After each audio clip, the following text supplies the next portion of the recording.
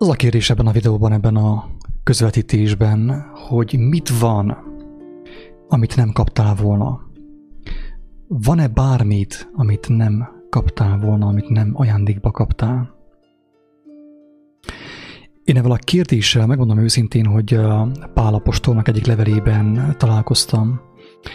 Úgy gondolom, ez a kérdés nagyon kiózanító, már akinek, nyilván nem mindenkinek, hanem egy olyan ember számára, aki tényleg vágyik az igazság megismerésére, az élet értelmének a megismerésére. Ez a kérdés mindenképp kiózanító. Megkérdezni valakitől az, hogy mit van, amit nem kaptál volna. Vagy hogyha azt kérdezzük valakitől, hogy mit van, ami nem vétetik el tőled, mit van, ami számodra örökre megmarad, akkor szerintem a kérdés még sokkolóbb, még kiózanítóbb. Ha úgy tesszük fel, hogy mit van, amit nem kaptál volna, esetleg mit van, amit örökre megtarthatsz, ami örökre a tiéd lehet.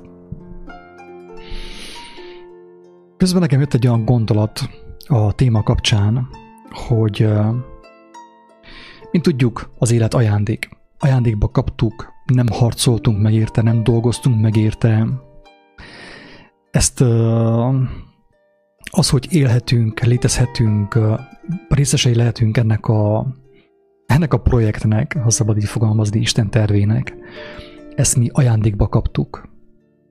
Feltettük a kérdés, hogyha az élet maga ajándék, akkor vajon elképzelhető az, hogy minden más, annak minden fontos és szerves tartozéka úgy szintén ajándék. Hogyha az élet ajándék, akkor feltehetőleg annak minden tartozéka ugyanúgy ajándék, mint az élet maga. Az életet ugye ajándékba kaptuk, és hát a kérdés az, hogy van-e valami olyasmi, amit nem kaptunk volna? Mit van, mim van nekem, mink van, amit nem kaptunk volna? Azt mondanám, hogy picit most ilyen filozófikusan fogok fogalmazni. Nem szeretnék senkit sem összezavarni, viszont úgy gondolom, hogy ez a kijelentés segíthet a megértésben.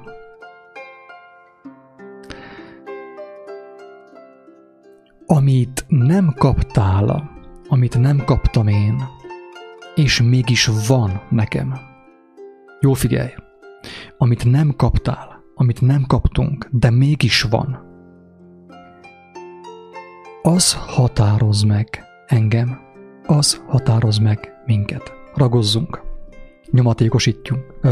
nyomatékosítjuk a lényeget ezzel, elnézést a dadogásért. Amit én nem kaptam, tehát mindenem, amit én nem kaptam, azt megszereztem. Elvettem, ugye? Megragadtam és elvettem. Amit én nem ajándékba kaptam, hanem én megragadtam és elvettem, az meghatároz engem. Az határoz meg engem. Tovább játszunk a szép magyar nyelvünkkel, és azt mondjuk, hogy amit én nem kaptam, hanem én magamnak elragadtam, megragadtam, megszereztem, az meghatárol, körülhatárol engem. És minden, ami meghatároz, körülhatárol engem, elválaszt mitől? A teljes valóságtól, a mindenható Istennek az igazától, Isten igazától elválaszt. Tehát minden, amit én nem kaptam, hanem megszereztem, ugye utána nyúltam és megszereztem, elvettem, meghatároz engemet, meghatárol, körülhatárol engemet, elválaszt Isten igazától, a mindenható Istentől, Isten országától, a mennyek országától. Nem tudom, hogy mennyire volt követhető mostanig ez a gondolat.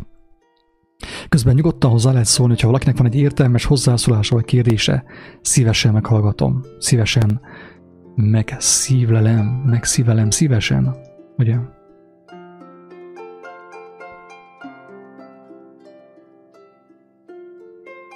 És akkor a kérdést most újból felteszem, hogy mit van, amit nem kaptál volna. Mi az, amit van neked, és ami ajándék, amit megkaptál, és mi az, amiért megdolgoztál, amit szinte mondjuk azt erővel megszereztél.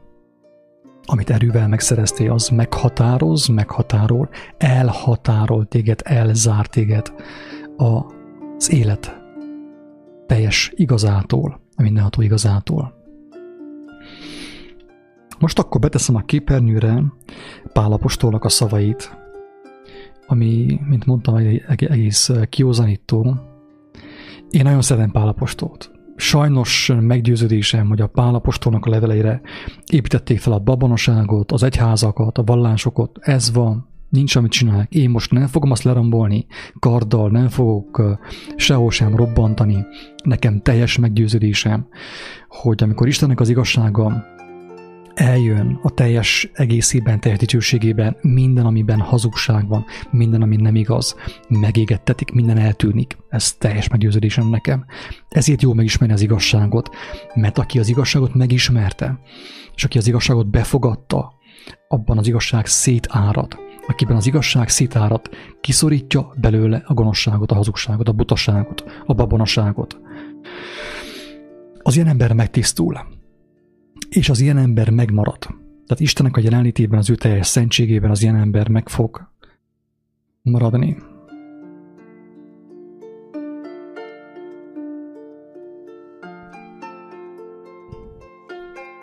Azt mondja Pál apostol,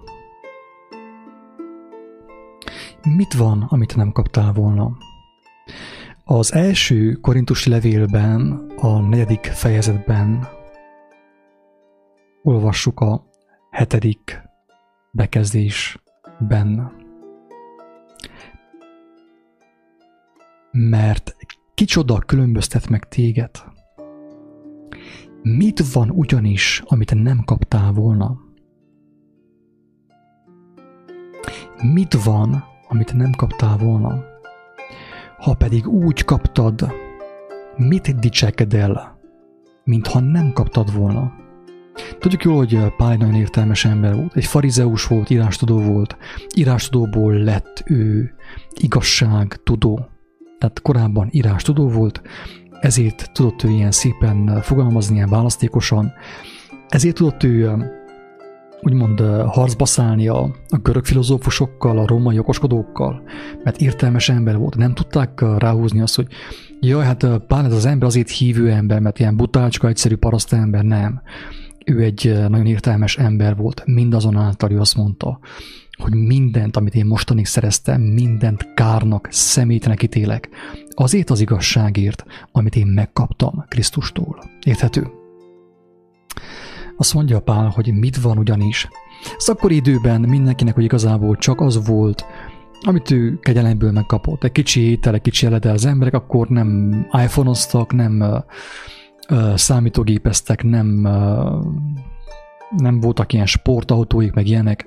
Tehát, hogy igazából legtöbb embernek az volt meg, ami a létminimum, a létszükséglet. És erre Pál azt kérdezte, hogy mit van ugyanis, amit nem kaptál volna. Ha pedig úgy kaptad, mit dicsekedel, mintha nem kaptad volna? Miért teszed azt, minthogyha ez neked köszönhető, az, hogy neked van valamit, bármit a földön, akár bölcsesség, akár értelem, miért csinálsz úgy, mintha azt nem kaptad volna, minthogy az a te érdemed volna? Érthető? Kezd úgy körvonalazódni a kérdésnek a súlyossága. És hogy mit jelent az alázat? Amikor az ember azt mondja, hogy nem azt mondja, hogy tudom, nem azt mondja, hogy tudom.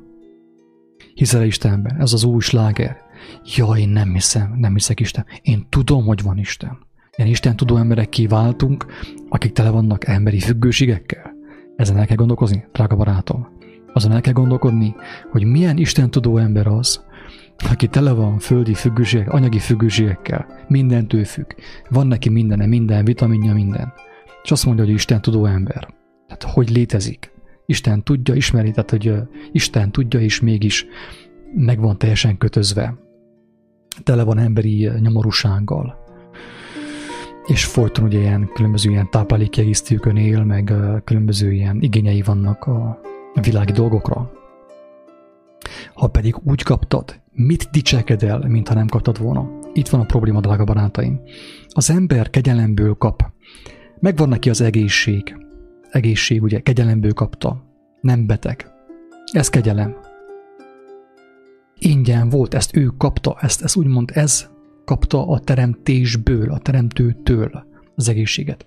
Ő azzal nem kell dicsekedjen, hogy nem mi vagyok én, mint ha én csináltam volna magamat. Nem én csináltam magamat. Ajándékba kaptam. Ez a lényeg. Menjünk tovább. A téma valamelyest, ugye a dicsekvése is kiterjed. A dicsekvés, ugye, hogy miért dicseked el, mintha nem kaptad volna. Azért tartom fontosnak kihangsúlyozni ezt a fogalmat, dicsekvés, mert 1.000.000%-os meggyőződésem, aki nem érti meg a dicsekvésnek a lényegét, hogy hova visz az dicsekvés, hogy az ember azzal dicsekszik általában, amivel meghatározza magát, amivel körülhatárolja magát, amivel elhatárolja magát a mindenható Isten dicsőségétől.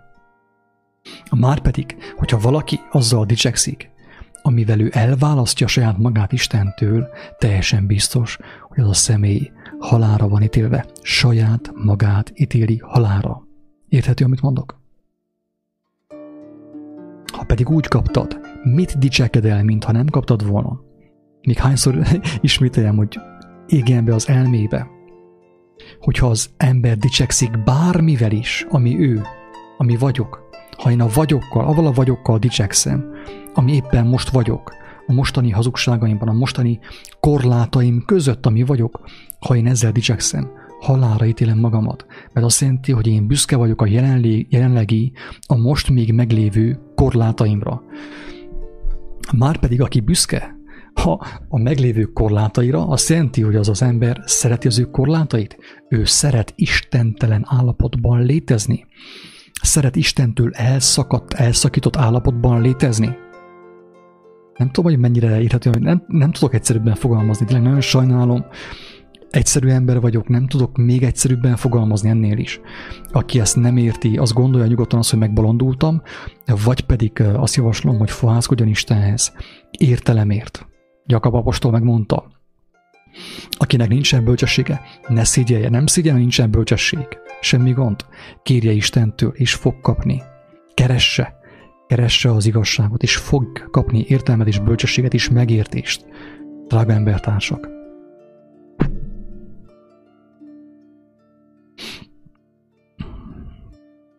Utána azt mondja Pál apostol a korintusiakhoz írt második levelében, a 10. fejezetben, a 17. bekezdésnél, aki pedig dicsekszik, az Úrban dicsekedjék. Emlékeztek, amit mondtunk a magyar nyelvtanról? A magyar nyelvtan milyen szépen kifejezi azt, hogy ki mennyire lelki ember. Aki egyes szám első szemében beszél folyton, teljesen biztos, hogy nagyon be van zárva a kivagyogságába, a vagyogságába, a saját korlátos vagyogságába. Isten azt mondja magáról, hogy én vagyok, aki vagyok, az vagyok, aki vagyok, ugye? De hogyha az ember ilyent mond, hogy én ez vagyok, én szép vagyok, én kékszemű vagyok, én székely vagyok, meg az ilyen sok vagyokhoz én ragaszkodom, akkor nyilván én bezártam magamat az én vagyokságomba, és ezáltal nincs, ahogy megértsem, közel kerüljek az Istennek a jelenlétét. Az, hogy ő van, nem tudok bekerülni az ő vanságába, mert az ő vanságától, az ő létező vanságától elválasztom magamat a saját vagyokságommal. Azok a dolgok, amiket én magamnak szereztem, amiket én nem kaptam, hanem én megszereztem magamnak. Nem engedtem, hogy az bejöjjön nekem, mert nekem arra szükségem van. Az mindenképpen megkapom azt, amire szükségem van. Kegyelemből. Hanem én szereztem meg. Na most, gondoljuk el, hogy milyen sok ember létezik ebben a világban, akik megszerezték azt a sok kincset, azt a sok vagyokot, hogy én ilyen vagyok, én olyan vagyok, én szép vagyok, én kemény vagyok, izmos vagyok, férfi vagyok, nő vagyok, nőies vagyok, finom vagyok, melankolikus vagyok, igazgató vagyok, okleveles vagyok, tanító vagyok. Ez a sok vagyok engemet elválaszt a mindenható Istentől. Érthető? Miről van szó? És ráadásul ugye, amikor az ember dicsekszik a saját vagyokságában, akkor teljesen biztos, hogy ő ragaszkodik az istentelenségéhez, az Istentől elválasztott állapothoz. Viszont az alázatos szívű ember, ugye, amilyenből itt Székelyföldön még van, hála Istennek azért, vannak páran, akik tényleg úgy beszélnek avval az alázattal, hogy van nekik valami, és elmondják, hogy hát van nekem is egy megélhetésem, egy kis földem, Istennek legyen hála, így hozzáfűzik itt nálunk felé még mindig. Isten kegyelméből nekem még van, ugye? És itt ugye már bejön az a másik állapot, amikor az ember az Úrban, tehát a mindenható Istenben dicsekszik. És azt mondja, hogy nekem megengedtetett általa. Én kaptam tőle ajándékba. És nem az van, hogy én megdolgoztam, mert akkor az ember megdolgozott érte, megszenvedett érte, teljesen biztos, hogy ő azért szenvedett meg, amire neki igazából nem volt szüksége. Ha az ember azért szenved meg, vagy ha az embernek meg kell szenvedni egyáltalán valamiért, azért, ami neki van, teljesen biztos, hogy ő azért szenved meg, hogy ő elválassza még jobban magát Istentől. Az első Korintus levélnek a 7. fejezetében vannak még kemény kijelentések arra vonatkozóan, hogy például, hogyha valaki találkozik az igazsággal, de meg van nősülve, vagy férnél van, akkor azt mondja Pál, amúgy ez nem is azt mondanám, hogy tanács Páltól. Én ezt úgy mondanám inkább, hogy Pál megmutatja, hogy mi annak a megváltozott állapotnak a következménye. Amit Pál mond, és ezt sokszor hangsúlyoztam, hogy amit a Bibliában olvasunk, ami a Bibliában mondatik, az nem egy eszköz. Főképp az Új Szövetségben, amit olvasunk Jézustól, nagyon sok tanítás, nagyon sok beszéde, nem eszköz, hanem következmény, eredmény. Annak eredménye, hogy az ember vágyott az igazság megismerésére, megtalálta azt, és annak köszönhetően ő megváltozott. Megváltozott az ő értékrendje, az ő állapota, az ő gondolkodása, az ő természete, az ő lelkülete, lelki állapota, szellemisége. Itt Pál, amiről beszél, az, ahogy én látom, ez nem eszköz, hanem következmény. Megmutatja azt, hogy milyen az az ember, aki még testben él, még testben van ugyan, de ő már Isten gyermeke. Ő már tudja, hogy hova tart. Ő tudja, hogy az ő igazi értékei hol vannak, hogy nem a földön vannak, hanem az igazi életben, a paradicsomban, ugye az Édenben, a mennyek országában. Azt mondja Pál, hogy igyak egy korty kávét.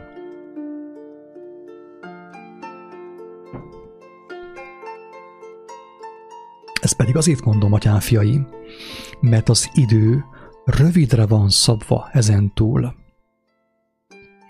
Azért, akiknek van is feleségük, úgy legyenek, mintha nem volna. Érdekes, mi? Nyugodtan lehet ezt másképp is mondani. Nyugodtan lehet úgy is fogalmazni, hogy ezért, akiknek van is férjük, úgy legyenek, mintha nem volna. Nyugodtan lehet fordítani. Miért?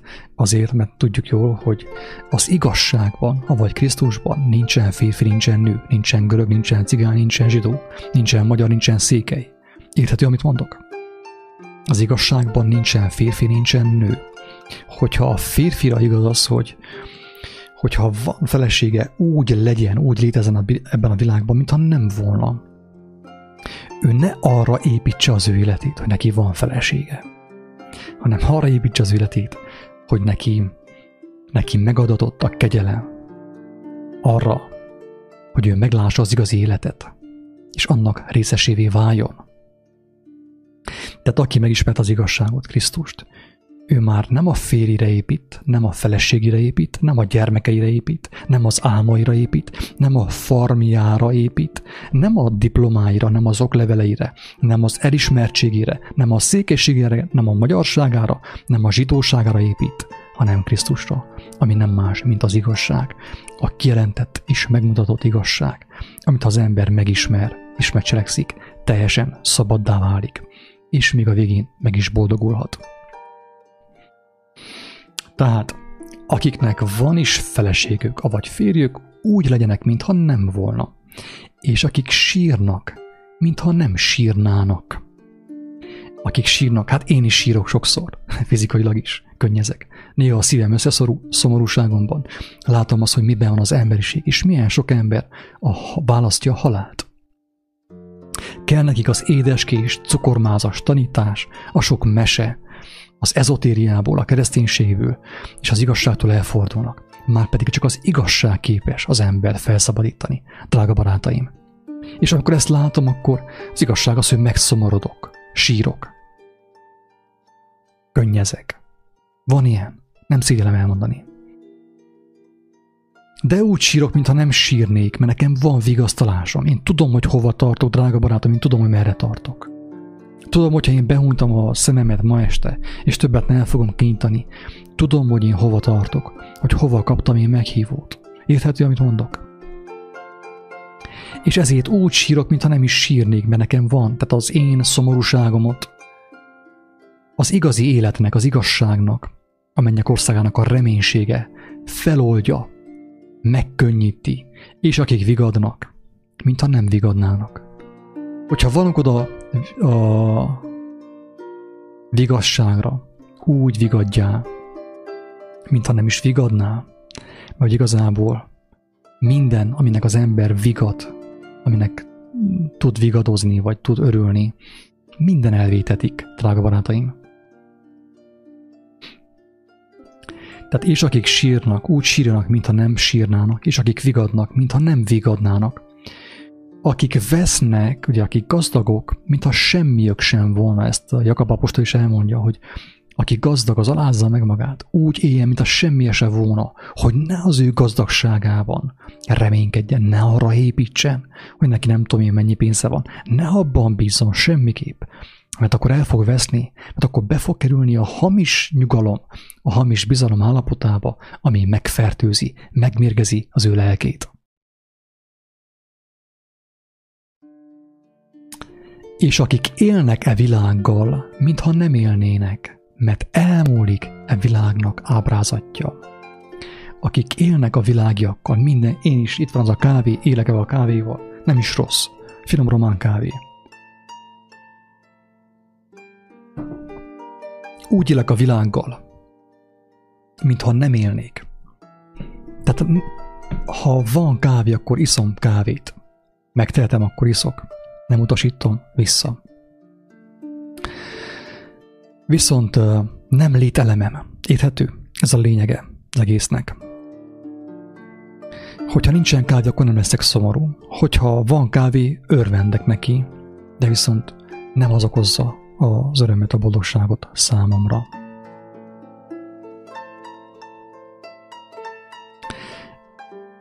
Nem tudom, hogy mennyire ment át az üzenet, teljesen biztos, hogy én ezekkel a szavakkal nem tudtam semmit sem tanítani senkinek. Mert aki nincs igazságban, aki az életében nem hozott egy döntést valamikor, hogy ő hátat fordít a világnak, a világ értékrendjének,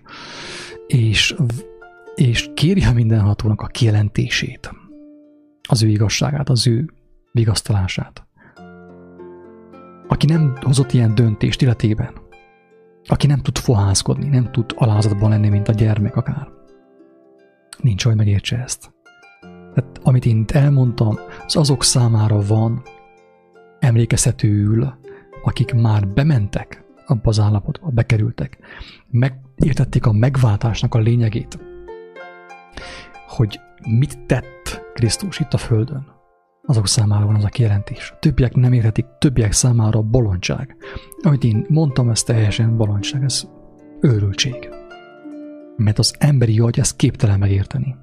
Bár nem logikátlan, nem értelmetlen, az emberi agy képtelen ezt megérteni, mert az emberi agya lentiekre néz, a földiekre néz. Ő nem tud a fentiekben gondolkodni. Nem tud abban gondolkodni, hogy nincsen semmi garanciája arra, hogy ő holnap élni fog. Hogy neki milyen kincsei vannak. Hogyha netán ma este behunja a szemét, és többet nem nyitja ki, akkor mit fog ő magával vinni az örökké valóságba? Földi, testi szenvedélyeket, földeket, pénzt, hírnevet, Facebook lájkokat, elismeréseket, válvergetéseket, okleveleket, mit fog magával vinni? Van-e olyan kincse, amiről azt mondta Jézus, hogy sem a rozsda meg nem emészti, sem a moly, örökkévaló kincs? Kérdés az, hogy van ilyen kincsed? A dicsekvésnek semmi értelme nincs az egész, tehát nincs semmi értelme a dicsekvésnek. Az ég adta világon semmi értelme nincsen. Azt mondta Pál dicsekvésről, hogy ha dicsekszem, az Úrban dicsekszem, ugye? Aki dicsekszik, aki pedig dicsekszik, az Úrban dicsekedjék. Ez azt jelenti, hogy valaki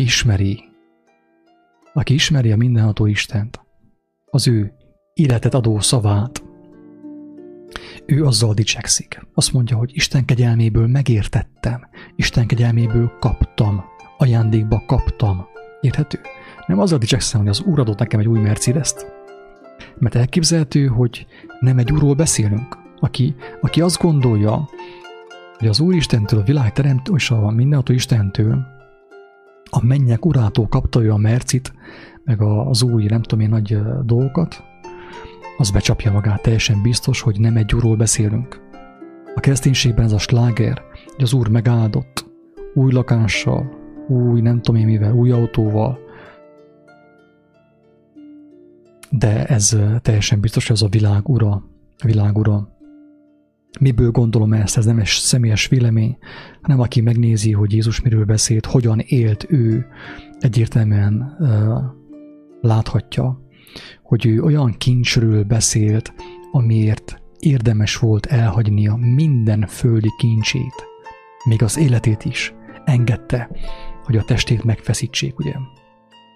Olyan kincsről beszélt, amely révén ugye tudott gyógyítani, halottakat feltámasztani, tanítani, vigasztalni. Tehát a kérdés az, hogy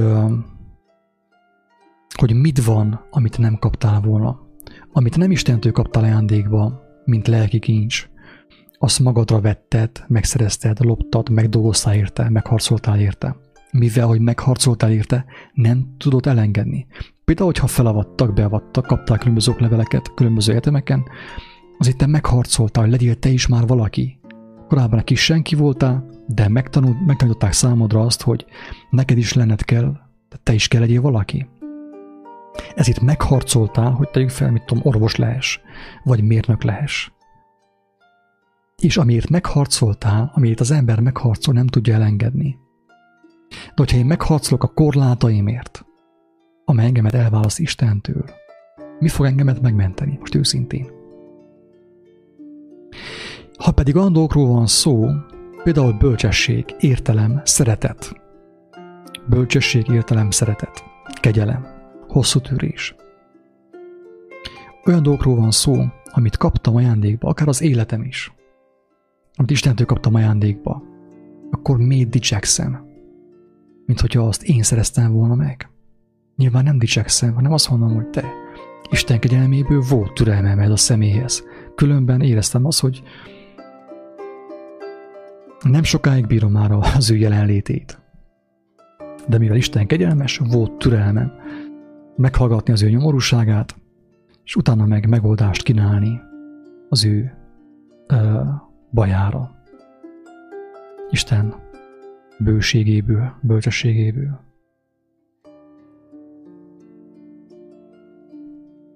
Tehát a dicsekvés az mindenképpen akadály, ha csak az ember nem úgy dicsekszik, ahogy Pál mondta, hogy azzal dicsekszem, hogy Isten kegyelméből megérthettem, ime, itt van, megosztom mindenkivel. Ajándékba kaptam, ingyen kaptam, ajándékba adtam, ingyen adtam. ezt a videót is például. És őszintén bízom abban, hogy aki megérthette, meg is értette, hogy miről volt szó ebben a videóban. Isten áldjon mindenkit! Szevasztok!